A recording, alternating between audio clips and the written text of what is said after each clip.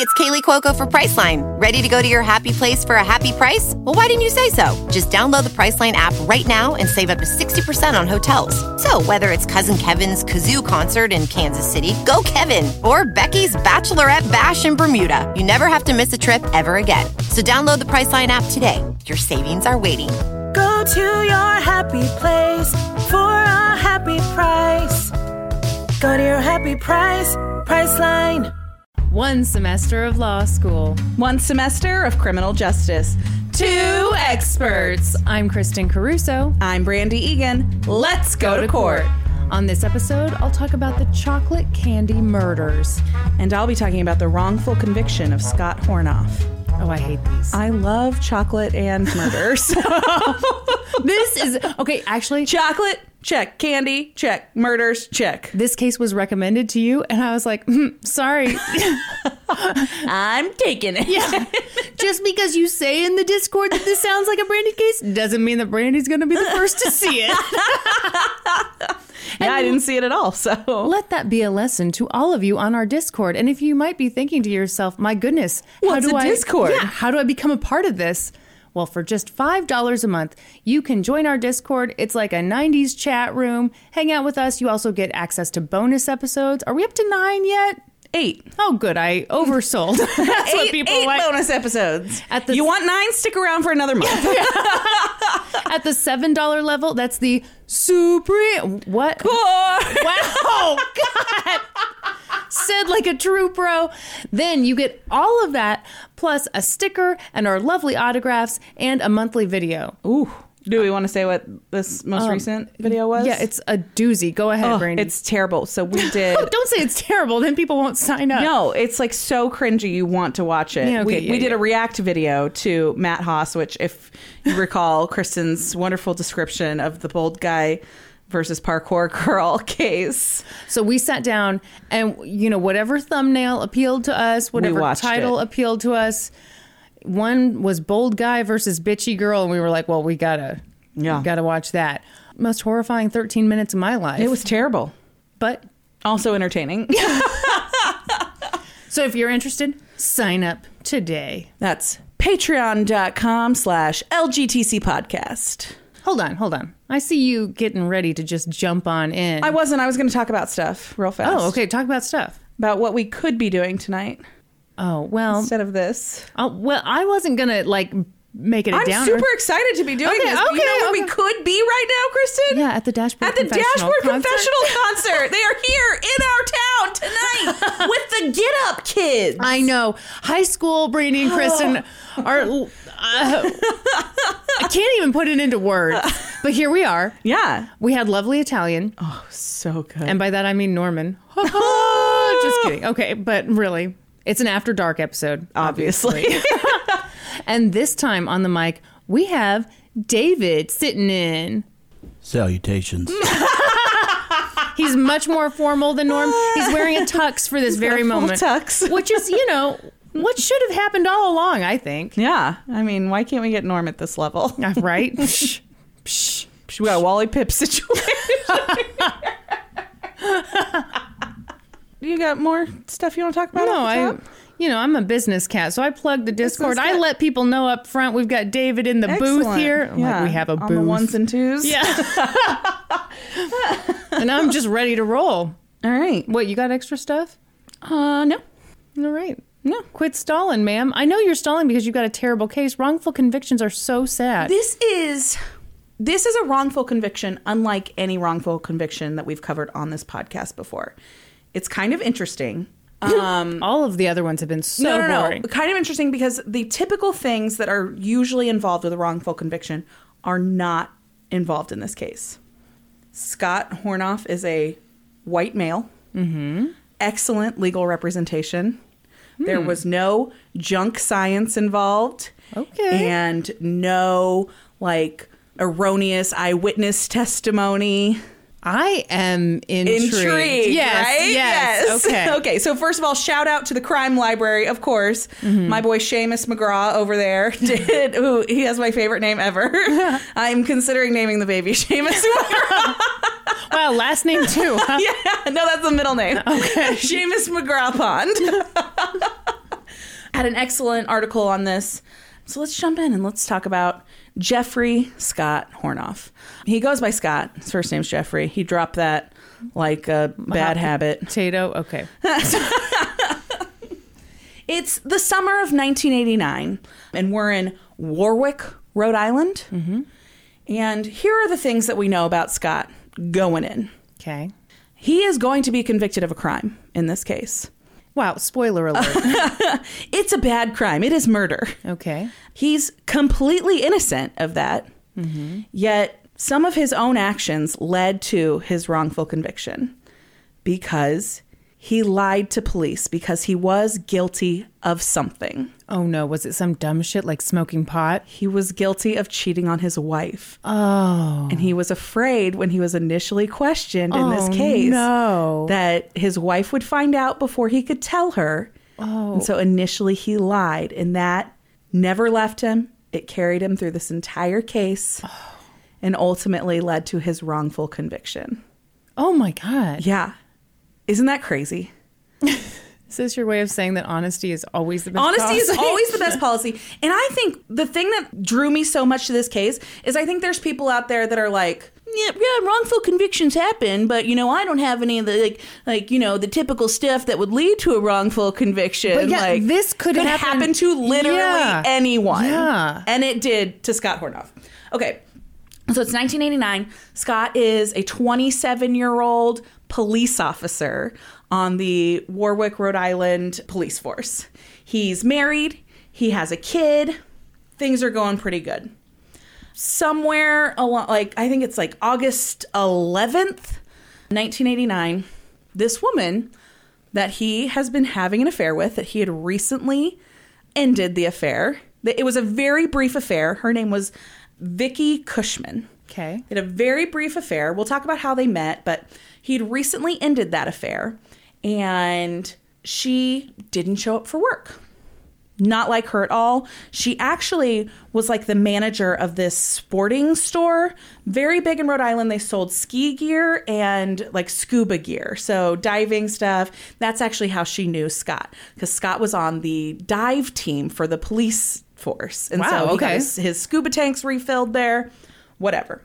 On this particular day, August 11th, she doesn't show up for work. So at like 10 o'clock, her employees are like, okay, this is super weird. Because she actually lived in an apartment that was attached to the sporting goods store. Yeah. Yeah, it was like upstairs, like this little tiny apartment. Good luck hiding out for a sick day in there. Exactly. Okay. And so they go up, they knock on her door. No answer. They end up making entry into the apartment, and they find a... Why do you always say make entry into the home? I don't know, because that's what police say. I have noticed since like episode 1, you say make entry into the home, and I'm like, I've never heard anyone say that. That's what police say. I don't know. Well, who are you, Officer Brandy? Okay, continue. Anyway, they bust down the fucking door. There you go. There you go. Or they opened the door. They walked in. I don't know. Because I don't know exactly. I don't know if they had to break in. I don't know if they had a spare key. Somehow they get into her fucking apartment, Kristen. Oh, well, I didn't expect all this aggression.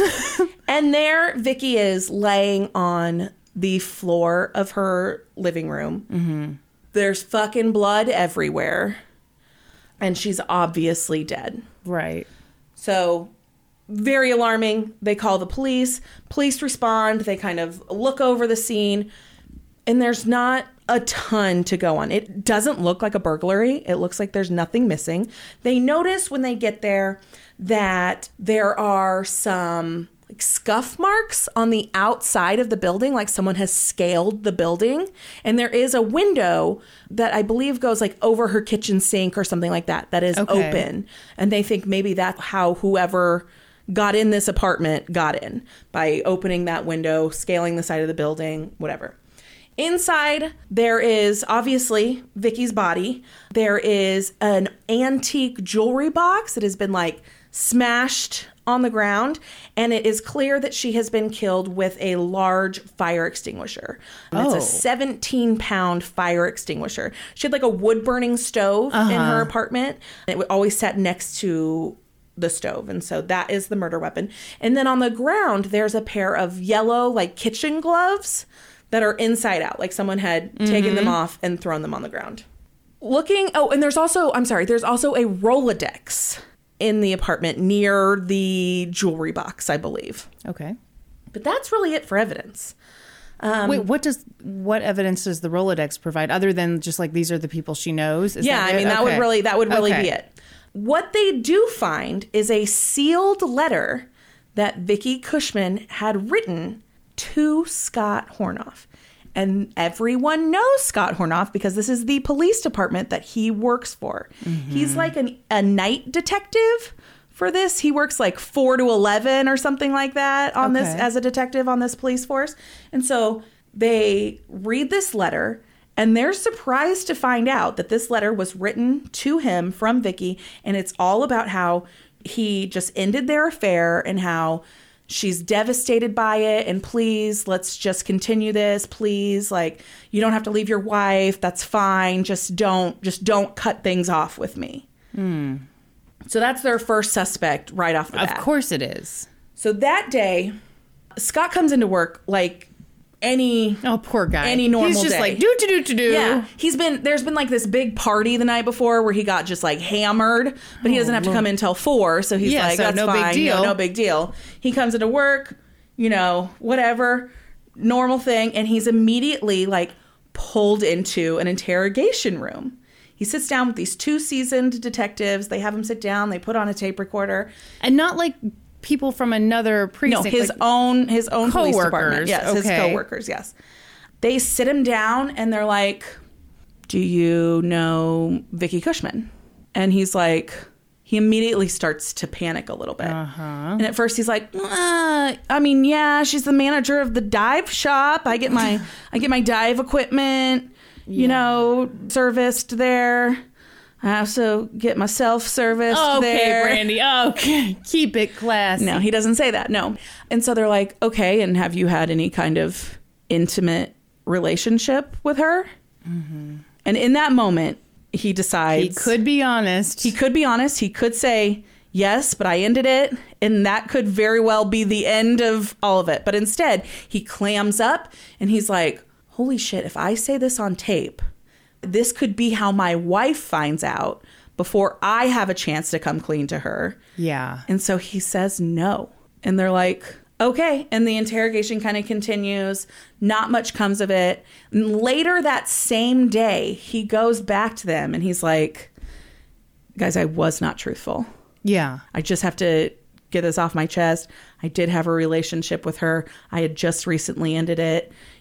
I said no in the moment because I'm worried about my wife finding out. They have like a baby at home, like I think less than 1-year-old. Yeah. And yeah, in that moment, protecting his wife or protecting himself, really. Yeah, really. Yeah. Became more important to him than telling the truth. Yeah. Somehow, by some weird coincidence, or if you'll later believe the prosecution, maybe a little police helping out police, that initial interrogation was somehow not recorded. Oopsies. Yes. There was a 2-page summary of it written up and given to the chief or whatever. But again, somehow that summary got misplaced. All of these pieces would line up to be how Scott gets convicted of this murder. What we know as the investigation goes on is that they have no suspects. They determine they do have a they have no suspects other than Scott. Sure. They eventually give him a lie detector test, which he passes with flying colors. Mm-hmm. But he should if he's a cop. Absolutely. Yeah. He should know exactly how to take a lie detector test. Mm-hmm. And they do an autopsy, obviously. They find out that Vicky had no defensive wounds. So she'd likely known her murderer very well. Trusted, yeah. Yep. She was, again, like I said, she was found on the ground. She'd been incapacitated in some way before she was killed with the fire extinguisher. Mm-hmm. Her skull was basically bashed in with this fire extinguisher. Multiple blows from a 17-pound fire extinguisher is what the medical examiner determined. That was her cause of death. There was some weird bruising on her face and neck. Not consistent with strangulation, unsure of how it got there. That was one of the big mysteries in the autopsy. Couldn't match up what those marks went with. Additionally, she was clothed only in a bathrobe, but it was tied tightly. It was not open. Nothing, she was not exposed in any way, and there were no signs of sexual assault. Huh. Okay. So very quickly, the Warwick Police Department rules out Scott. They're like, we don't have a choice. We got to clear him. Like, there's nothing here. There's nothing to tie him to this. He's got an airtight alibi. What is it? He's been at a party the whole night before with a bunch of other police officers, bunch of friends, his wife, his brother. Everybody says that he was there the entire night. Okay. There's no gaps where he wasn't seen. None of that. There are multiple people that can place him there the entire night, from like early evening to the wee hours of the morning. So the case goes cold. For 2 years, it just kind of sits there. And finally, it gets turned over to like the state police. They decide they're going to look into it. They need to not have their own department investigating something where, you know, one of their own is a suspect. And so the Rhode Island State Police start looking into this case. And immediately they're like, well, obviously the Scott guy is our suspect. Yeah.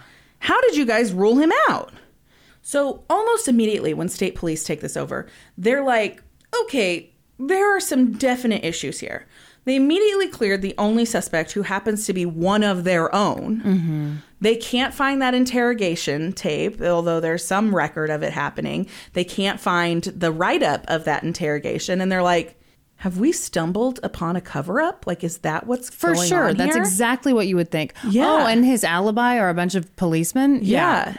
For sure. Yeah. And so they're like, okay, let's kind of brush all of that aside. Let's look at this case and see who the evidence points us to. And so they look at the original like crime scene investigation, and here are the things that stick out to them. This was a crime of passion. There was overkill involved here. Yet someone in a moment of passion took the time to go to the kitchen and put on gloves. Right. Who would know to do that in 1989? A cop. A cop.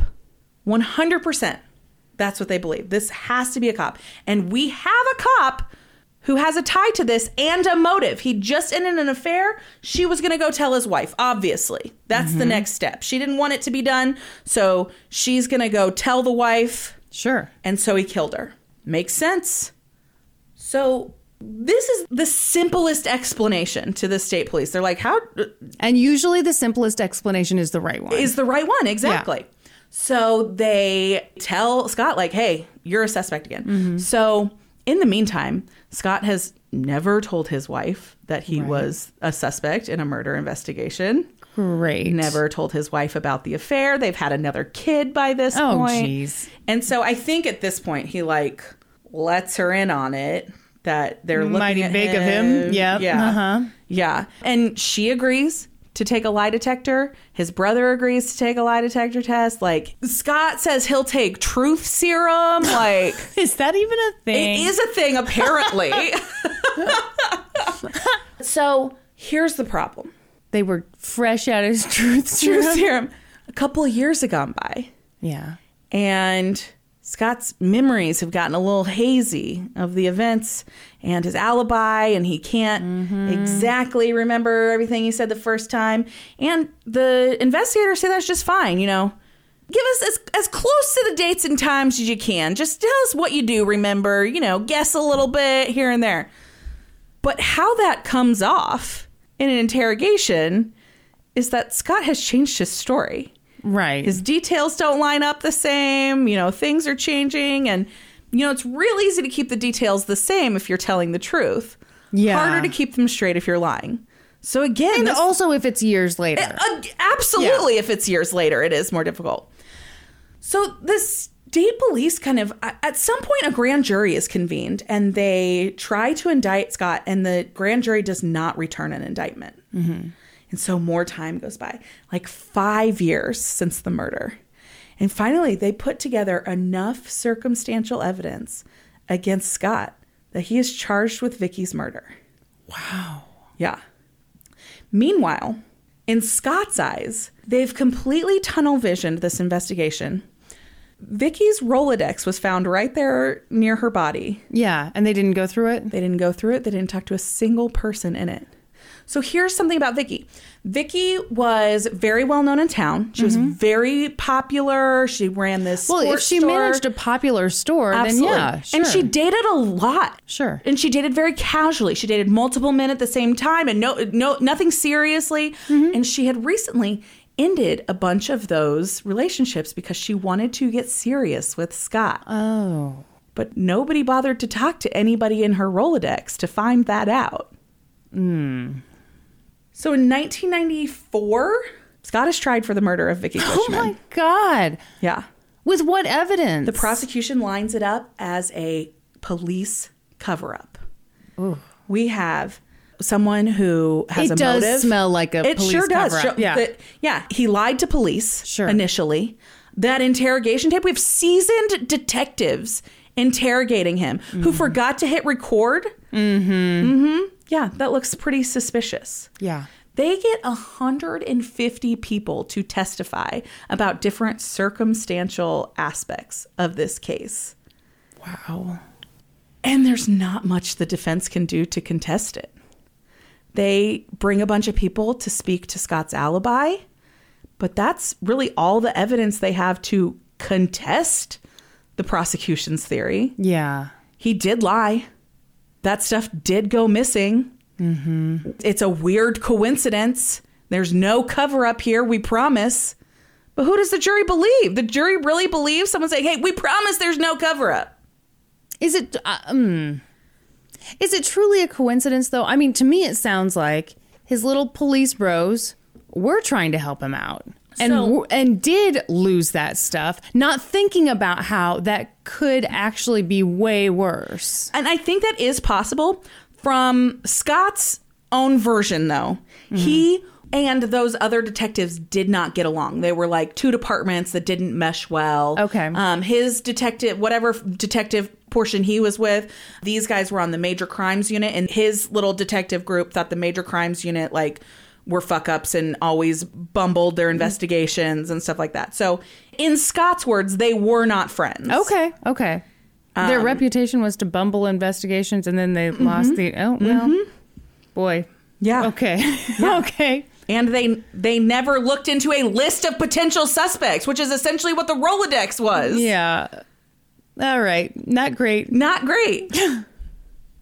As Scott was sitting in court, he remembers there being this moment where he was like, the prosecution's case is strong.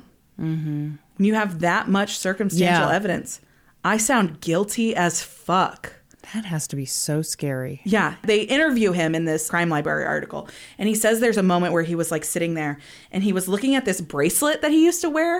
And it was this bracelet that he had a weird attachment to. He didn't even know why he had the attachment to it. He had just bought it at a souvenir shop one time and then had worn it forever. Yeah. And he remembers looking down at it and calling his brother over and giving it to his brother. And he asked his brother to hold on to it for him because he knew in that moment that he was going to get convicted. Ugh. Yeah. And he was. He was convicted and he was sentenced to life in prison for the murder of Vicky Cushman. Oh. At his sentencing, the jury deliberated for no time at all. Yeah. The prosecution's case sounds good. Yeah, it does. This is a police cover-up. This guy's changed his story. Yeah, he passed a lie detector test, but... Most police would. He knows exactly how to do that. And lie detector tests are dumb. But, they didn't know that then. And I'm not even sure that the results of the lie detector tests were able to be admissible, but I think they did talk about a little bit how, he'd willingly taken one and all of this stuff. Okay, gotcha. At his sentencing, the only thing he said was, the only thing I'm guilty of here is breaking my vows. So he was sentenced to life in prison, and prison is not a nice place for a cop. Oh, no. No. You're right. He gets put in a special, segregated unit at the Rhode Island Adult State Correctional Institute where it's all police officers. They keep them out of the general population. Did you say the Rhode Island? Rhode Island? What did I say? It sounded like Rhode Island. Oh, at the Rhode Island State Correctional Institute. Very good. And so they basically... That sounds terrible. It's like he's put in segregation, which is like punishment, but it's to protect him. It's for his own safety. It's for his own safety, exactly.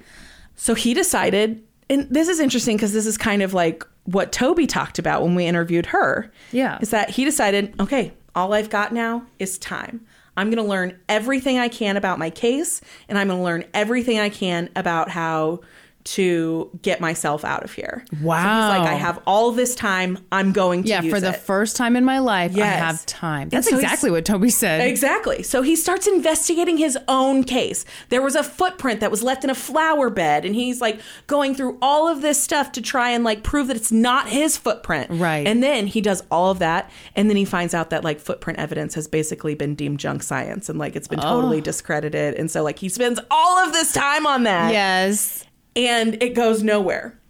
At one of his appeals, the judge who presided over his case, Judge Krause, denied his request for a new trial. And the judge said that the prosecution presented a case so convincing and with such compelling force as to leave no doubt here that Jeffrey Scott Hornoff was properly and deservedly convicted of first-degree murder. So he was just totally crushed by that. Like, he knows that he's innocent. He's maintained his innocence this entire time. But admittedly, he knows that it doesn't look good. No, it looks terrible. It looks so bad. And so he spent all this time looking into his own case. After the trial judge turns down his appeal, it does move forward to like the Supreme Court, and they turn down his appeal as well. And he's pretty much resigned himself that he's going to spend the rest of his life in prison. He has his wife come in. Like, obviously, she's been coming in for visits. They've stayed married. She knows about the affair. And he tells her, like, you need to divorce me. You need to move on with your life. Like, I'm doing my best. I am going to fight until I'm out of here. But I don't know how long that's going to take. You cannot wait for me. Yeah. And so they do. They get divorced. She moves on and remarries and whatever. Yeah. 6.5 years go by. Oh. And then on November 1st, 2002, 13 years after Vicky Cushman's murder, this guy walks into like the district attorney's office. No. And says, I did it? I murdered Vicky Cushman. What? And they're like, yeah, okay, buddy. Sorry, we closed that case and we really hate to reopen the them. The murderer's already in jail. Nice try. See you later. Don't make us do more paperwork. He's like, I'm serious. And he gives them all the information to connect all of the pieces that they couldn't connect before in this case. So this guy's name is Todd Berry. He had been the 6th person in Vicky's Rolodex. Lord almighty. She had just ended their on again, off again, like hookup relationship. Right. And he was really upset about it. He had broken into her apartment that night, the night that she was killed, and confronted her. And she wasn't upset. Like when he woke her up, she was like, what are you doing here? She'd calmly taken him to the living room and talked to him. Wow. And then he was drunk. He'd been like drinking all night, whatever. And then they're like having this calm conversation where she's like, I'm sorry, I'm ending things because I really want to take the next step with this other guy. Yeah. And not sure if she specifically named Scott. Right, but she just said she was interested in someone else. Like, I'm picturing this like a movie. She like looks over and she sees that he has broken into her apartment through a window. And that he's left the window open. And she is pissed. Yes. Not for the reason that you think. Oh. Because she has a cat. And she's afraid that he's let the cat out. Yeah. And so she goes and she climbs out the window. And she's like standing on the roof of her apartment, calling her cat's name. And he like, something sets him off. And he's pissed because she's mad at him. Because she's mad at yes. Okay. And so he goes to the kitchen. He puts on her latex God. kitchen gloves, and when she comes in from the roof, he attacks her. He takes her, drags her to the living room. He takes that antique jewelry box. He hits her across the face with it. You are kidding. That's why it was smashed. That's why it was smashed, and that's what the marks on her face and neck were. Oh my God. Yeah. And then when she was incapacitated on the floor, he grabbed that 17-pound fire extinguisher and smashed her head in with it. This poor woman. Yeah. My God. Yeah. He tells them all of this and he's like, I don't even know why I did it. I don't know why it set me off so bad when Because you felt entitled to her. Yeah, well, yeah. It's called toxic masculinity. Yes. And he said that it had just been eating at him, not the murder. The murder is not what had been like gnawing at him and giving him this guilty feeling. It was that somebody else, somebody innocent, was sitting behind bars for what he had done. Not also that he had killed someone innocent? I mean, hopefully, but Doesn't sound like it. it doesn't. Yeah. Okay. He said it was the fact that somebody else was sitting in prison paying for what he had done that he couldn't get over. He couldn't live his life like this anymore with that constant guilt. And so he had to come forward and tell the truth. So like a couple days later, this Todd guy is brought in and like officially arraigned on the murder charges. They take Scott to that hearing. Like he gets to watch it. Yeah. That's kind of amazing. Yes. Scott's immediately released on bail when this happens too, because it takes a while to get all of his charges dismissed and everything overturned, but they do immediately, like it's like 2 days later, he's released officially on bail. Wow. Yeah. While he awaits like the actual judicial process to clear him of everything. And in the meantime, he gets to kind of sit and watch this guy, Todd Barry's like steps through like the court system. Yeah. And so he's there when Todd Barry is sentenced. Because I'm guessing Todd Barry came forward and confessed, and otherwise this completely innocent guy would have sat in prison for the rest of his life. They went super easy on him and gave him a deal. Oh no, what kind of deal are we talking? So he pled guilty to second-degree murder, and he was sentenced to 30 years in prison. Okay. With 15 of it suspended. And he would be eligible for parole after 10 years. What? So he essentially got 10 years for murdering someone. Oh my God. Yeah. And then letting someone else go to prison for it. Yeah. For 6.5 years. Sorry, you don't get a Nobel Prize because you eventually grew a conscience. Scott was in prison for 6.5 years, but this whole thing took up 13 years of his life. Absolutely. And from the minute that he was first interrogated, little whispers here and there spread around town. Of course. And by the time that he was actually charged, it was just like a known fact that Scott he's had the murdered. murderer. Yes. He's the cop who murdered that lady. Yes. Yeah. Yes. This whole situation had ruled his life for more time than Todd Barry was given in his sentence. That is so upsetting. Super upsetting. So Scott sat in that hearing. He watched him be sentenced, and then Todd Barry's parents came up to him afterwards and they apologized to him and gave him like this big hug. He hugged both of them and he asked them to please tell Todd that he forgave him. Wow. Yeah. I don't know that I'd be that big, but no. Yeah. So eventually all of Scott's stuff is overturned. He's released, everything. But when he was convicted, he was stripped of all of his like pension and benefits and everything from the police department. And so he had to sue the city to get it back. Oh my God. Yeah. And it took a really long time. You know, that shit just drags on forever. So he's penniless, essentially, getting out of prison. A bunch of people did like fundraisers and stuff for him. And so he was making it along okay while he was waiting for this settlement to come through. Because Rhode Island is one of the states that does not have compensation for wrongful convictions. That is horrible. Yeah. So currently, to this day, Rhode Island does not have compensation for people who have been wrongfully convicted. That's especially horrible because even in states that do have it, it's almost never enough. Exactly. Yeah. And they have none. So he ends up having to sue the city and he ends up getting like a $600,000 settlement, which is not enough. No. But there's no amount. There's no amount that's enough. But of that, so his ex-wife ends up getting a huge portion of it for back child support. Oh. Because Well, he'd been in okay. prison. He'd been Yeah. unable to pay child support. Of course. So he ends up getting, I think, of it, and the rest of it goes to legal fees. He ends up walking away with like $60,000 Oh, after my that. God. settlement. Yeah. Oh, He says that's just fine. You know, he is free and he has remarried and he has another baby with his new wife, and no amount of money would be better than all of that.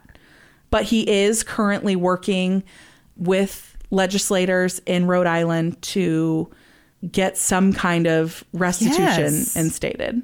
Absolutely. I just read an article that was like dated February 19th, so Like a couple of days ago. 2 seconds ago. Yeah. That they've just presented a bill that would provide restitution for wrongfully convicted people. So hopefully that works its way through, and Scott's kind of made that his mission now, not just for himself, Yeah. but for Anyone. for anyone Anyone affected deserves by that. this, because it really showed him like this could happen to anyone. And what are the chances that someone actually comes forward and says, "Oh, you got the wrong guy. It was actually Yeah, it was me." actually me. It was actually me. That's got to be like less than 1%. Yeah. Todd Berry is currently still incarcerated. For 5 more minutes. Yeah. So I don't, the way his sentencing reads, it was 30 years, 15 of which is suspended, and then he'd be eligible for parole after 10 years. I am guessing based on, so the Rhode Island Department of Corrections currently lists his estimated release date as June 8th, 2026. So I don't know if he's gotten in some trouble since he's been in prison, or if but that timeline doesn't match up. Yeah. So which doesn't bother me any. Like I'd love for him to stay in prison for longer. So Yeah. yeah, so He earned it. that's Give him what he earned. absolutely. So that's a case of wrongful conviction unlike any that I had ever heard before. That is wild. Yeah. That poor guy. I know. I mean, just imagine being in that situation, and at first you're like, well, I didn't hurt anybody. Like, there's no way. Yeah. And then you sit there and you hear the case they have against you, and you're like, Got to give away my bracelet. I am fucked. Yeah. Yeah. In this crime library story, they talk about how there was like this time when Scott was in prison and he was watching it fall, and or like the snow fall, and people were talking about, oh, at least we're not having to shovel snow or something like that. And he was like, no, I wish I was shoveling snow. Snuffling show. He's like, no, I wish I was shoveling snow. When I get out of here, I'll shovel snow with a tablespoon. I don't care. And so the first blizzard that took place in Rhode Island after he was released from prison, he literally went out and he shoveled his front porch with a tablespoon. Are you serious? Yes. Yeah. Good grief. Yeah. I mean, I get the point. Yeah. Now he says he's also focused on bettering his relationship with his 3 sons. So he ended up having 3 sons with his first wife, and then he has a daughter with his second wife. So he was absent for a large part of his sons' lives, and so he's trying to, work on rebuilding that relationship and move forward with his life. Oh, best of luck to him. Yeah, no kidding. God damn. I think this should fire everyone up about our justice system and How great it is. And no. It's perfect. I think it's so easy to sit there and listen to a wrongful conviction and be like, well, that would never happen to me. But like, it could literally happen to anyone. Yeah. It could literally happen to anyone. The part that couldn't happen to anyone, just anyone, is getting out afterward. Exactly. Because once they've got you, they've got you. Got you. Yeah. The fact that guy just came forward and was Oh my God. yeah, he could have never done that. And Sure. And who knows how many people just like Scott are in Yeah. prison like that. That is Absolutely. terrifying to me. I hate it. Are you ready for Chocolate? Chocolate? And murder? Yes, please. All right, here we go. Hold on, I'm going to lube up my lips here. Oh God, why must you say that? Putting on a little bliss sticks. It's not going to do the trick. I'm not using your anal lube, Kristen. It's called Carmex. And now they're not a sponsor. Thanks a lot. No, Blistex is too minty. They don't focus No, on the I love moisture. it. They focus on the mint. I love the mint. Well, but why are you putting it on, Oh, though? For ooh. moisture. It's like a cool breeze right on my lips. It's like my lips are skiing and the rest of me is sitting right here. That's the desired effect, right? Yeah. Hey, it's Kaylee Cuoco for Priceline. Ready to go to your happy place for a happy price? Well, why didn't you say so? Just download the Priceline app right now and save up to 60% on hotels. So whether it's Cousin Kevin's Kazoo Concert in Kansas City, go Kevin, or Becky's Bachelorette Bash in Bermuda, you never have to miss a trip ever again. So download the Priceline app today. Your savings are waiting. Go to your happy place for a happy price. Go to your happy price, Priceline.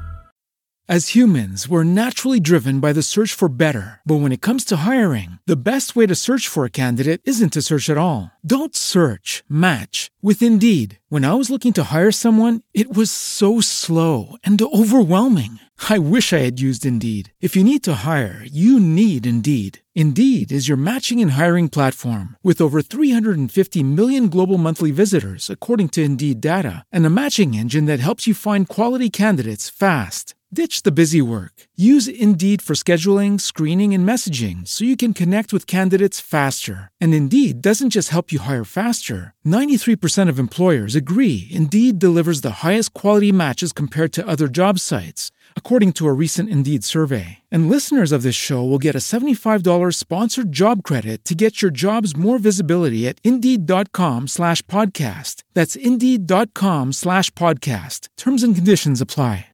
Okay, first of all, I love this case. Fascinated by it. Multiple shout outs. First one goes out to Heather Monroe, who wrote an article on Medium.com. And I'm not going to say the title because I think it gives stuff away. Same thing for an article from the San Francisco Chronicle by Katie Dowd. And also, do you ever go on Historical Crime Detective? No, I've never heard of it. It's like a blog. And the guy who runs that site posted a very helpful article, Chef's Kiss. It was written by Thomas Duke in 1910. So, you know, not that Thomas Duke's sitting around listening to this podcast, but thank you, buddy. Yeah. Okay. Also, old-timey disclaimer. Excellent. All right. All caps, old-timey disclaimer. Got it. Check. Cordelia Brown was born in 1854 in Kansas City, Missouri. It says local? Well, kind of. Did she move away? Yeah. Oh, okay. But it was, as we all know, we are in Kansas City, Missouri right now. I live in Kansas City, Missouri, so I was super pumped. excited. And yes. this is really, I mean, this is like it. Okay. Anyway, woohoo. The connection ends there. Basically. I don't know how long she stayed in Missouri. One source said that she met her husband in Kansas City. Okay. And they moved on to California. But at any rate, they eventually moved to California. Her husband was named Welcome Botkin. Welcome Botkin? That's his name? I'm sorry. Welcome Welcome? Botkin. That's not a name. Hold on. I mean, I know your name's not set in stone for that baby. Have you thought of Welcome? No. How do you spell Botkin? Botkin. What are you trying to look Googling up? him and see if this is a real person. What? Do you think I made up a person? See, story checks out. His middle name's Applin. Yeah. Welcome A. Botkin. So they lived in Stockton, California, which looks lovely. It's like a little south of Sacramento, a little east of San Francisco. Wonderful. He worked as a grain broker. He also, I believe, was involved in like the Missouri Valley Bank. Anyway, money out the yin yang. Yeah. He's just making it rain constantly. Constantly. Yeah. But what's the old timey term for making it rain? I don't know. Throwing pennies. I mean, so, you know, these two had tons of money, but you know what they didn't have a ton of? What? Love. Oh. They became estranged. But it kind of worked for them. Like they were married to each other, but they each kind of did their own thing. One day in 1895, Cordelia was chillin' in Golden Gate Park in San Francisco when a dashing young man named John Preston Dunning was riding his bicycle. But the bike like broke down or something. Broke down? Yeah, I don't know what. I mean, it broke or something. Wait, what year is it? It's old-timey times. It's 1895. Yeah, so he's riding one of those bikes with the giant front wheel and the little tiny back wheel. For sure. And I feel like those things were like made to malfunction. That's right. So he hopped off, began to fix it, and as he worked on it, he looked over and saw Cordelia chilling on that park bench. Mm-hmm. And he was like, "Hey girl, nice petticoat or Nice whatever. petticoat. That'd be like saying nice undies. Oh, okay. Well, I'm sure he wasn't that bold. Maybe nice hat or something. Before too long, these two were balls deep in an affair. Balls deep, Kristen. I can't help myself. Minor age gap alert. Ooh. She was 41. He was 32. Ooh. Whew. The affair made perfect sense. This was the way John rolled. He was married, but this dude had affairs all the time. He also drank all the time. He also gambled all the time. But at the same time, he kind of had a lot going on for himself. Mm-hmm. He was a big-time reporter. He'd been sent out to do international reporting in Chile and Samoa. So at this point, he had worked his way up to become the superintendent of the Associated Press's Western Bureau in San Francisco. Wow, that's like big deal stuff. Yeah, no, he was a legit big deal. Just like cruising around on his big wheeled bike. On a big wheel. I was picturing one of those little tyke. So Cordelia and John, they're hooking up. And Cordelia's husband, maybe he knows, maybe he doesn't. Either way, he doesn't care. But John's wife, Mary Elizabeth, does care. So here's the deal. Mary was a very classy lady. She came from a prominent family in Delaware. Her dad was a former congressman. And by this point in her life, John had cheated on her a ton. He was always drunk. And this was like the last straw. Yeah. So she took her baby daughter and hightailed it back to Dover, Delaware. Mm-hmm. Meanwhile, Cordelia and John keep on, keeping on. What do you mean? Brandy, must I spell it out for you? They were banging on the reg, okay? Oh, good. But things quickly went downhill for John. Uh-oh. You know how... his job. Well, lose. I wouldn't say lose. Okay. See, he made a little oopsie. Oh, no. You know how you accidentally embezzle like $4,000 from the Associated Press? We've all been there. And let me adjust that for inflation. Except I actually can't adjust it for inflation. Because it doesn't go back that far. Yeah, the inflation calculator doesn't go back that far. But it's bare minimum $105,000. Yeah. So he really did it big with this embezzlement. So they were like, yeah, you're done here. Goodbye. He didn't go to jail? No. What? Mm-mm. Wow.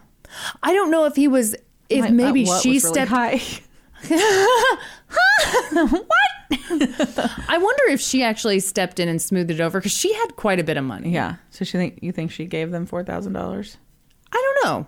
I don't know if maybe it was embarrassing for them. All right. And they didn't want it to be written about in all the papers. All the papers. So where's the candy come in? Can you wait? I'm on page 2 here, ma'am. Keep it together. And there won't be actual candy. What? Did you think I brought candy for you to sample as I told you about this murder? Oh, I knew we were gonna eat candy. So he embezzled a bunch of money, but he still had I believe some jobs, maybe as a stringer or doing something. But a paper in San Francisco fired him because he was drunk all the time. A newspaper in Salt Lake City fired him. Again, drunk all the time. At this point, Cordelia lived in the Victoria Hotel, which I don't think is still around. And John moved in with her. Their affair lasted about 3 years, which I'm realizing the first date I gave you had to have been a little wrong, but old-timey disclaimer. Yeah. So over the course... I don't even remember the first date you gave me. So. Great. Over the course of those years, John stayed married to his estranged wife, and Cordelia stayed married to her estranged husband. To welcome. That's right. What do you think his friends called him? Oh, I don't know. You couldn't call someone welcome. Welcome? No. I don't know.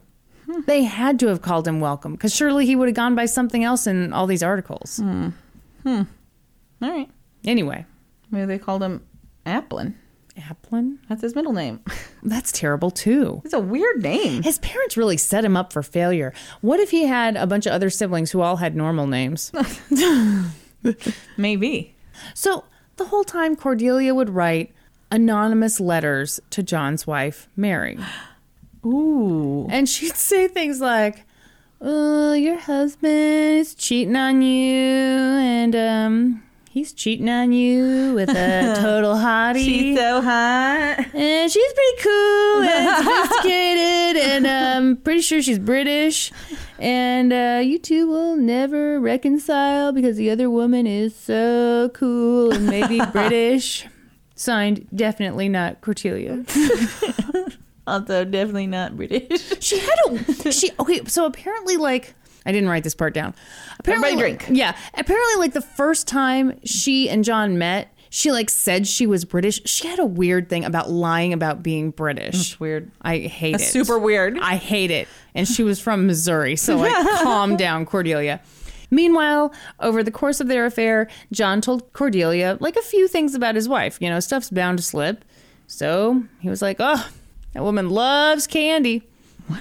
She's like a child. She just loves candy. Can't say no to candy. Okay. And yeah, she's got some friends here in San Francisco. I would say her best friend in San Francisco is Mrs. Corbally. Who's Mrs. Corbally? You know, just like I told you, Mary's best friend from San Francisco. Okay. And also Mary enjoys candy. And, you know, those are some facts about Mary. Okay. You want to store them away in your noggin for a while. Yeah. Great. At any rate. So there was John, unemployed, kind of sucking at life. Things were going not great when all of a sudden the Spanish-American War broke out. And the Associated Press was like, oh shit, we've got to report on this thing. But who do we know who's a really good reporter and is How also... about that guy that embezzled all that money from us? Yeah, exactly. Yeah. Who's desperate enough to just pick up and go cover this war? Well, that would be John Preston Dunning. So they called him off the bench to be their lead reporter for the Spanish-American War. So... Tell us about the Spanish-American War, Kristen. Well, it involved America and the Spanish. And John Preston Dunning covered it. For all this and more, I don't know. So on March 8th, 1898, Cordelia went with John to the train station in Oakland.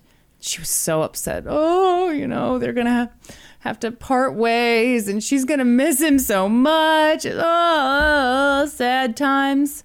Just before he skedaddled out of town, he was like, yeah, you know, I'm going to miss you too so much. Just a ton. But here's the thing. When my assignment wraps up and I come home, it's not going to be to you. Ooh. I'm never coming back to San Francisco. Okay. When I get done with my assignment, I'm going back to Delaware. I'm going to be with my wife and child. Oh my gosh. Okay. Cordelia took the breakup just great. I bet she didn't. Months passed. And then, you know, totally unrelated, here we go, story out of left field. On August 9th, 1898, Mary Dunning, John's wife, got a package in the mail. Of poison chocolate? It came to her at her mom and dad's house. Candy, and she can't say no to candy, and it's all poisoned. Where she was living with her daughter and her sister and brother-in-law and their kids. You know, they're in this big place.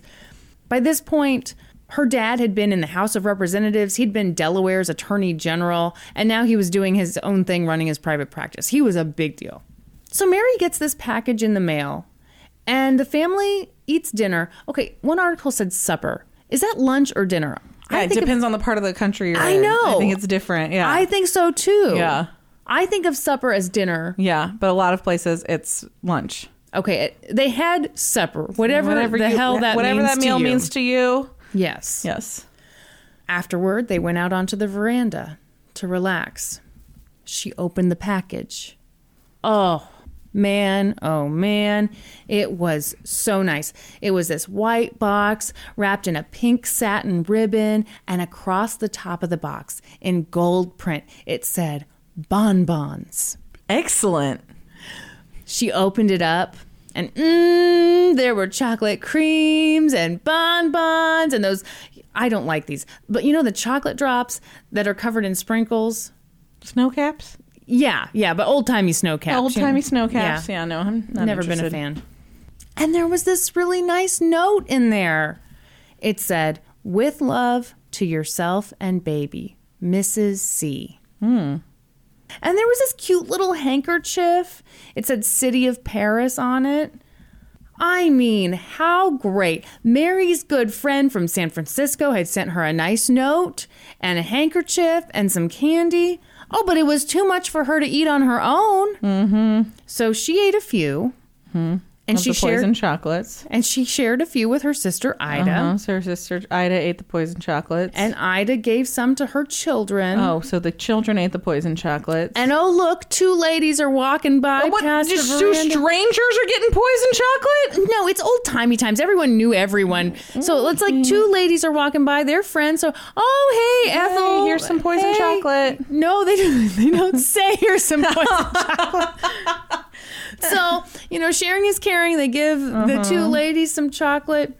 Within a few hours, all hell broke loose. Everyone who ate that candy got super sick. To paraphrase you, there was vomit everywhere. I was thinking they were going to be peeing out their butts, but no. I mean, probably, but these articles are a little too classy for that. So the children survived, and so did the two women who'd happened to pass by. I think those were the people who just had one. Yeah. But, I mean... Everyone else died? Who just has one chocolate? Well, I mean, if they gave me one of them snow cap things, I'd be like, cool, thanks. Oh, come on. A big tray of beautiful chocolates, you're going to have just one? I don't know, maybe. Excuse me, sir. What are you shaking your head for over there? Not you. I was thinking about me. I'm just saying I would have more than one. After a day of agony, Mary died, and her sister Ida died the next day. Because they ate poison chocolates. Yeah. Oh my gosh, that's really scary. I mean, but they thought it came from a friend. Yeah, I don't think there's any real, Yeah. See, some of these articles I hate. They're like, well, she was so naive and so trusting. No, it said, yeah. What kind of life are you living when a box of chocolates comes to your door that you think is from a friend and you go, this is probably poison. Yeah, no, I that shouldn't. doesn't happen. No, give me a break. That doesn't mean she's naive. Yeah. It means she liked chocolates. That's exactly right. Mm-hmm. Lock me up. So the women's father, John Pennington, was grief-stricken and he wanted answers. Obviously, someone had done something to those chocolates. Yeah. So he did some digging and he looked at that note. And the one that had come with the chocolates looked a hell of a lot like the notes that had come from the anonymous person. The handwriting was the same. And he was like... The plot thickens. So he called the police and things got a-rolling. They did an autopsy, which revealed that the women had died from arsenic poisoning. But the police are like, okay, we're here. We need to talk to the hubs. John got word about his wife's death, so he immediately came back from Puerto Rico? Cuba? Question mark? Different sources say different things. The bottom line is he came back, he heard what had happened, he saw the note, and he was like, oh shit, that's Cordelia. That's Cordelia's handwriting. He got this sickening feeling because he remembered telling her about how much Mary loved candy. Mm-hmm. He remembered telling her about Mary's friend from San Francisco, Mrs. Corbally. So he told them, it's my mistress. She's the one who murdered my wife and sister-in-law. Mm-hmm. So they started building a case, but it would be tough. The candy box had no label. The package had no return address. Someone had killed people using the U.S. Postal Service, which had never been done before. Wow. But turns out it was kind of super easy to solve. You ready for this? Yeah. Buckle up. We're going for a wild ride. Okay. You didn't even buckle. I'm sorry. Yeah, yeah, all right. Okay, you ready? Here we go. Handwriting expert was like, yep, the note matches the anonymous notes, which also match the love letters from Cordelia to John. Boom, roasted.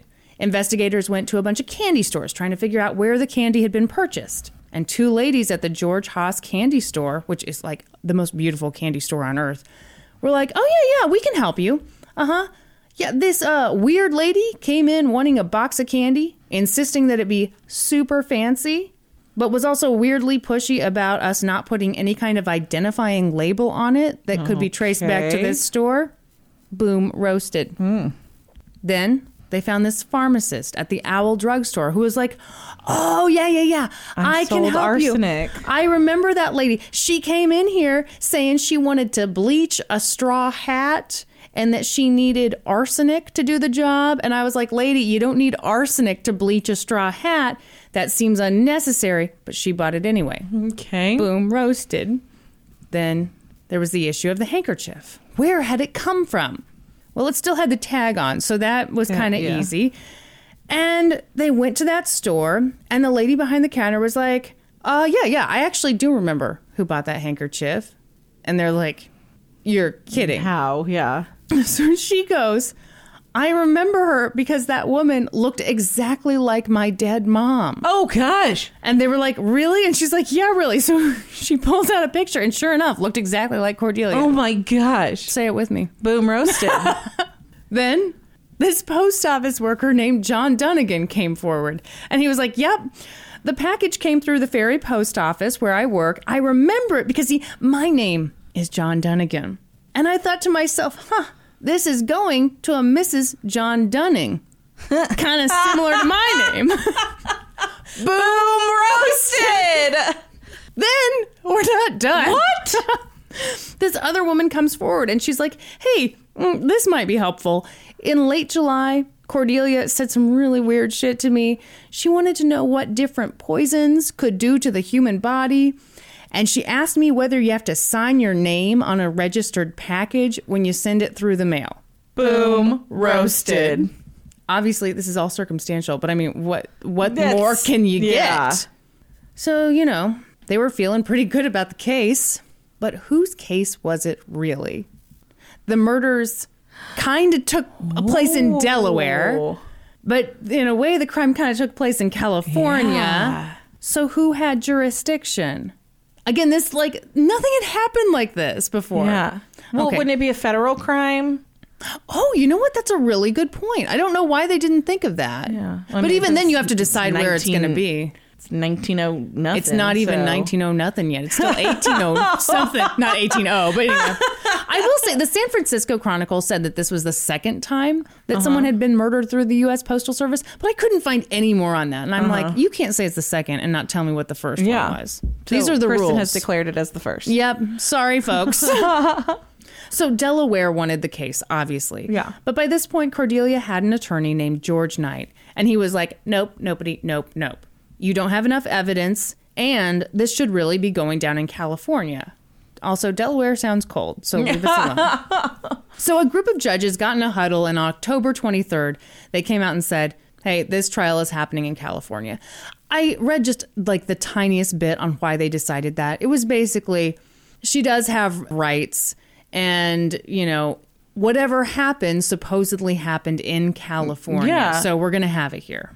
So the Delaware people were pissed, and they appealed, and it went all the way to the Supreme Court.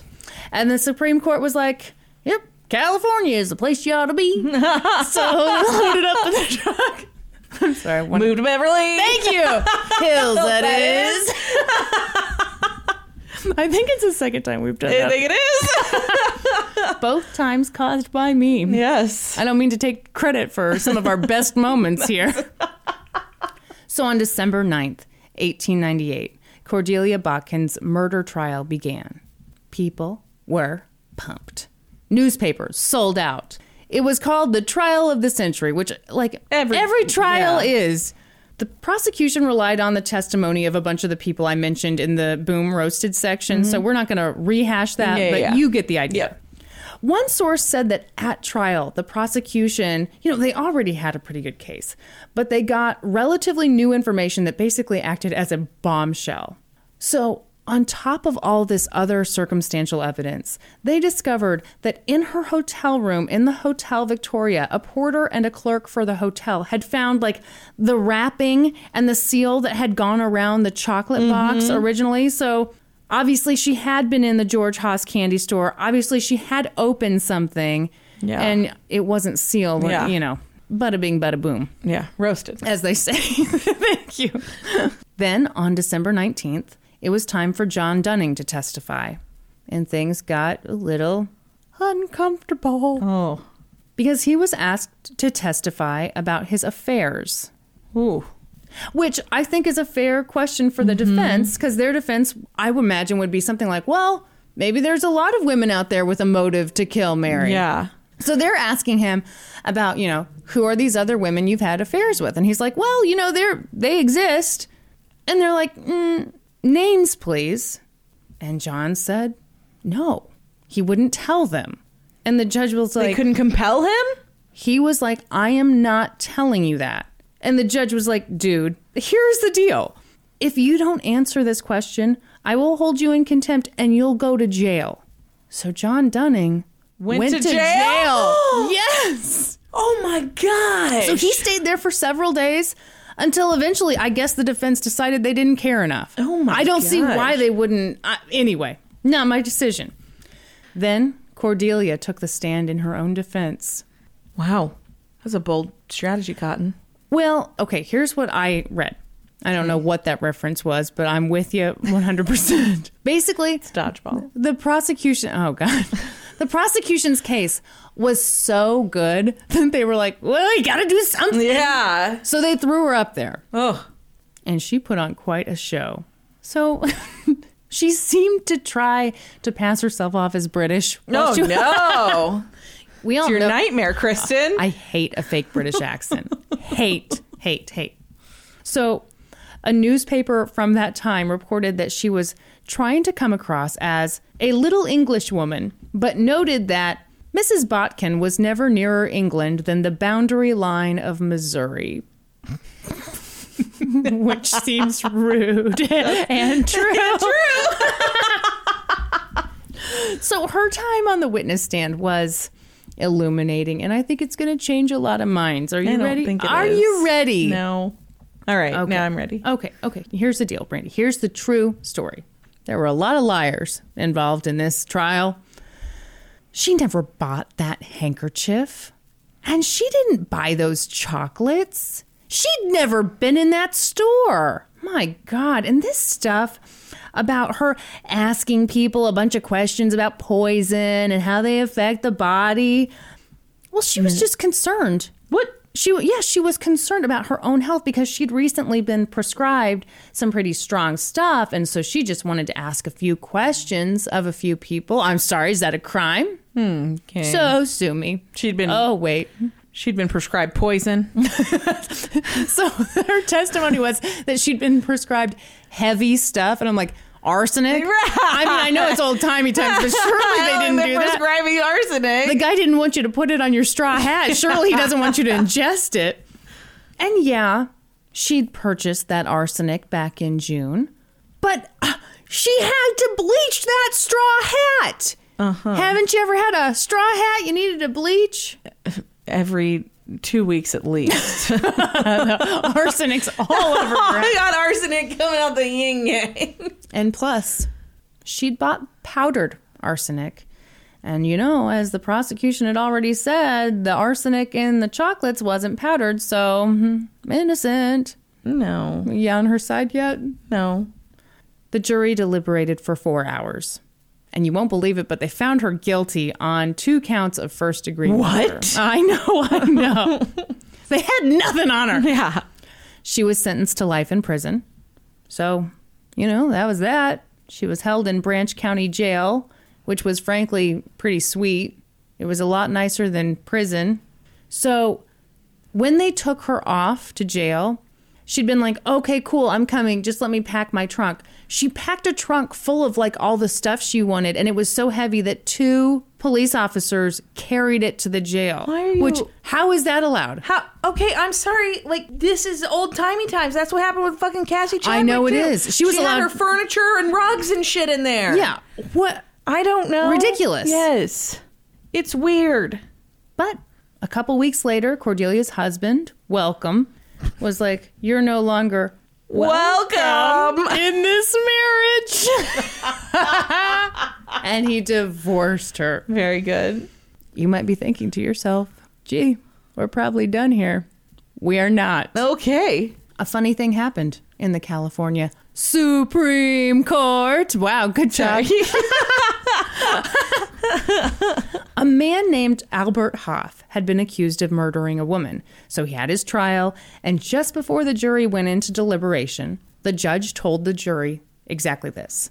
Circumstantial evidence has the advantage over direct evidence because it is not likely to be fabricated. What? Yup. That's some really fucking weird jury instructions. Right. Very strange. Yeah. Albert's attorneys appealed based on that crazy remark. The California Supreme Court heard them out and was like, wow, yeah, that judge screwed up big time. He basically gave the jury his opinion on the case in a way. He told the jury how heavily they should weigh certain testimony. And you can't do that. Yeah. So they granted Albert a new trial. Guess what? Turns out judges at that time would do that sort of thing a lot. They'd kind of sneakily direct the jury one way or the other right before they went into deliberations. And so this new ruling gave Cordelia an opportunity for a retrial. Ooh. The second trial took place in 1904, and they found her guilty again. She was sentenced to life in prison again. So, you know, what more do we want? Yeah. She for sure did it. She's locked away. All right, goodbye. Around this time, the judge who had presided over, I think, both of her trials, Judge Carroll Cook, his wife died. So every Sunday, he would take a trip out to the cemetery to visit her grave. And on one Sunday, as he was heading out, he saw fucking Cordelia. What? Just out. Wandering around? She's supposed to be in jail. Yeah. That's what he said. He was furious. I think they might have been in different cars or something, so it wasn't like he could just run up to her on the street. But he knew. I don't think they were in different cars in 1901. I know. So 1904, whatever 190 whatever it is. This source said They were in different cars, buggies? Cars, but it can't be cars. I know it can't be cars. There's no way they were in cars. Do you think they had some kind of public transportation system? And so like a cart, maybe? Yeah, probably public transportation with no security measures. They should have security cameras. Anyway, he was furious. By that point, everyone kind of knew that Cordelia was having a pretty nice time in jail. Is it San Francisco? Yeah. Maybe they were in streetcars. Yeah, that's possible. Yeah. So she was being treated better than the other prisoners. Everyone knew that. Yeah. They knew she had more freedom than others, but they didn't know she had wandering the fuck around? Literal freedom. So Judge Cook was like, something's fishy. He also found out that there were rumors that Cordelia was in love with, or maybe trading sexual favors with, or maybe being exploited by one of the guards in exchange for being let out of jail whenever she wanted. Oh my gosh. So the judge was like, all right, who did this? This is unacceptable.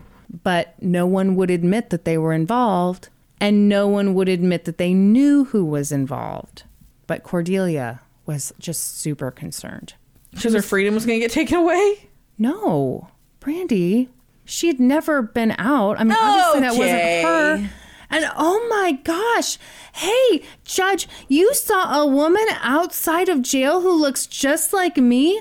Do you know what that means? That person's probably the murderer. Yes! No! She's a doppelganger. She's the twin. She's the one who bought the poison. She's the one who bought the chocolate. No. She's the one who bought the handkerchiefs. No. Oh. No. Case closed. Am I right? Goodbye. No. Cordelia is full of shit. Guess I'd better be on my way. And he was like, yeah, nice try. Nice try. 2 years later, an earthquake struck the area and it destroyed the jail. So Cordelia was transferred to San Quentin, which was not as nice as the jail. Ooh. She tried to appeal her sentence again, but her appeal was denied. John Dunning died from alcoholism in 1907, and 3 years later, Cordelia died in prison. They listed her cause of death as softening of the brain due to melancholy. The fuck is that? Okay, here's the ridiculous explanation. So a bunch of people in her life died right around this time. And so I guess that means she was so sad that her brain got really soft. She got mushy brain and died? That's not a real thing. Maybe she needed some arsenic to take care of that. Tighten that back up. And that's the story of the chocolate candy murders. That was amazing. I loved it so much. Oh, let me see who. Shoot, I didn't say the name of the person who recommended the case. Wow. Yeah. And she wanted you to cover it. So sorry. Gayla M. on the Discord. Thank you. It was such a fun case. This was, I feel like, more of a treat because it was such a Brandy case and I just got to hear it. So I didn't have to do the research. It was so fun to look into. I loved that. And what a sad story for that family. They lose 2 adult daughters. Yeah. Oh, God. Ooh. And she sounds like a real asshat. A lot of the papers went on about how, like, she would pose a lot. And part of me is like, okay, do we all just hate her, so now we're adding stuff? Right. But they did find some pictures she had posed for. And she posed with, like, her hands behind her head, which was, like, super scandalous in the Victorian times. Very sexy. And she wasn't very good looking, so people made fun of that. Oh. I can't stop this pose. Stop doing it. Quit it. Are you too turned on? I'm getting way too turned on. Thought so. My boner's getting hard too fast. Okay, you have to explain that reference. You can't just say that. No, weirdo. I refuse. If you sign up for the Discord, which that was not, or for the Patreon, that was not meant to be a plug at the Supreme Court level. That's a reference to our reaction video that we did as our bonus video. Okay, since Norman is not here, Oh shit! Oh no! What are you doing? Oh my god, this is so embarrassing. Kristen. Okay. Oh god. You added everyone in the gaming historian. Shit! Oh no! Kristen! Oh no! Oh, this is so embarrassing. We don't have questions, but you have to tell everybody what you did. Oh my god. Okay. So Norm's not here. So in between our two cases, oh my god, my face is so red right now. Oh my god, and he has like thousands of people in his Discord. Okay, so you guys, I was like, oh, real quick, beep boop, not paying attention. I can message everyone in our Discord and say, hey, it's an After Dark episode. If you got questions for us, let us know. Okay, then I set my phone down. Okay, now it's like 45 minutes later. Turns out I messaged the gaming historian. Everyone in the gaming historian's Discord. Oh my god. He literally just added me as an admin. Oh no! Well, that's been revoked. Oh my god, this is humiliating. Oh no. Oh, Kristen, your rights are going to be stripped for sure. It looks like someone deleted what I did. Oh goodness, probably Norm. Oh god, well, thank God for that. Oh, where did I write it though? Okay, man. Oh god, I'm so humiliated. Oh god, people are trying to help me out. Okay, so, well, we only have two questions. If someone tried to help us out and was like, oh, Kristen, tried to post this in the wrong Discord, and so he moved it. Okay, this is just humiliating. We're ending this right now. No questions this episode because Kristen can't handle it. Oh no! This is really just an ad for our Patreon. Oh no! Herp! Help me! Yes, I grew up with computers. Kristen is quite computer savvy, guys. This is a thing I do. I multitask. Not well. Not well, obviously. Not well. Have I learned? Never. No. Never. I almost did it. I don't have access to the gaming historian one, so I should have been the one to ask. And you know what? I almost asked you to, but then I was like, why would I ask her when I can just do it? When you said we were going to do it, I literally picked up my phone, and then you were like, everyone. And I was like, oh, okay, she's got it. I did got it. Weirdly, the gaming historian fans have no questions. Don't have any questions for us, which is super weird. How about, have you ever used Discord before? Who are you? Who are you? And why are you adding me? Well, you know what? I think now is as good a time as any to do our Supreme Court inductions, Brandy. You're right. Okay, Brandy, how do they get into this fine Supreme Court? Well, all they have to do is go to patreon.com/LGTC podcast and join up at the $7 Supreme Court level. I left you hanging because you left me hanging a few times. Like 3 times in this episode. I am sorry. I missed the cues. Burns, doesn't it? It boom roasted. I love that episode of The Office. Once you sign up at the $7 level, you get all kinds of honors and benefits, including... Name them. You get inducted to the Supreme Court on this podcast. You get a card. You get a sticker. You get bonus videos. You get bonus episodes. You get case updates. It's pretty awesome. So this week, we are doing names and favorite movies. Here we go. Erin Kelly. Love Actually. Mary Craig. The Goonies. Joy Joy. Clueless. Grace Scott. Indiana Jones and the Raiders of the Lost Ark. Aaron Marr. Empire Records. Were you double checking me? No, I was just reading. Amanda Trudeau. Mulholland Drive. Amelia Rose. The Road to El Dorado. Yes, the kids' cartoon film. No regrets, I feel no shame. David is really feeling you. Yeah, over he's here. nodding a lot. I'm singing the songs from that movie. I've never seen it. No shame. All right. Jessica Harris. Rear Window. Oh, this is how I die. Rear Window is how I die. Yeah, no, absolutely. 100%. Carrie Overholt. Pretty in Pink. Welcome To the Supreme Court. Oh God, I'm still so embarrassed. We got to wrap this up so I can go hide. Oh, I thought you were going to have to grovel to Norm about That too. Yeah. Oh my God.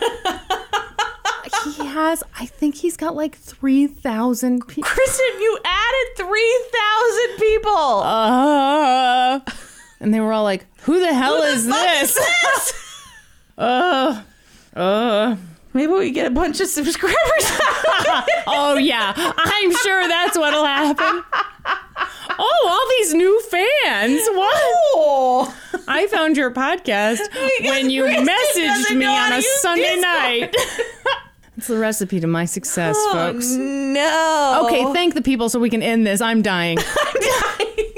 Thank you guys for all of your support. We appreciate it so much. If you're looking for other ways to support us, please find us on social media. We're on Facebook, Twitter, Instagram, Reddit, Patreon. Once you've done that, please subscribe to the podcast wherever you listen to, and then head on over to Apple Podcasts. Leave us a rating, leave us a review, and then be sure to join us next week. When we'll be experts on 2 whole new topics. Podcast adjourned. Maybe we'll be experts on the Discord by next. Oh, wow. All right. Next week. I could see the hesitation in your eyes. I was like, she's got something rude up her sleeve. And now, Brandy, for a note about our process. I read a bunch of stuff, then regurgitate it all back up in my very limited vocabulary. And I copy and paste from the best sources on the web, and sometimes Wikipedia. So we owe a huge thank you to the real experts. For this episode, I got my info from newspapers.com, an article by Heather Monroe on medium.com, an article by Katie Dowd for the San Francisco Chronicle, and an article by Thomas Duke on the blog Historical Crime Detective. And I got my info from an article for the Crime Library by Seamus McGraw, an article by Hans Schur for justicedenied.org, the Court Record, and the Associated Press. For a full list of our sources, visit lgtcpodcast.com. Any errors are, of course, ours, but please don't take our word for it. Go read their stuff. Podcast fucking adjourned.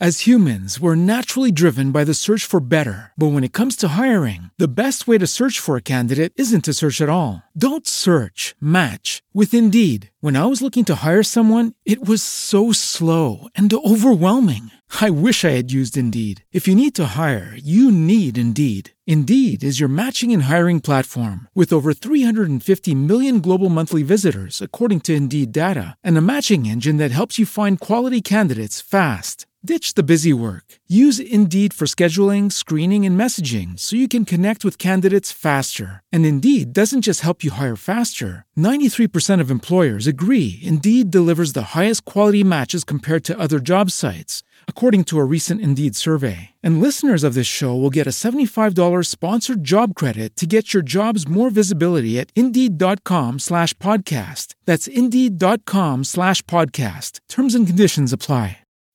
As humans, we're naturally driven by the search for better. But when it comes to hiring, the best way to search for a candidate isn't to search at all. Don't search, match with Indeed. When I was looking to hire someone, it was so slow and overwhelming. I wish I had used Indeed. If you need to hire, you need Indeed. Indeed is your matching and hiring platform with over 350 million global monthly visitors, according to Indeed data, and a matching engine that helps you find quality candidates fast. Ditch the busy work. Use Indeed for scheduling, screening, and messaging so you can connect with candidates faster. And Indeed doesn't just help you hire faster. 93% of employers agree Indeed delivers the highest quality matches compared to other job sites, according to a recent Indeed survey. And listeners of this show will get a $75 sponsored job credit to get your jobs more visibility at Indeed.com/podcast. That's Indeed.com/podcast. Terms and conditions apply.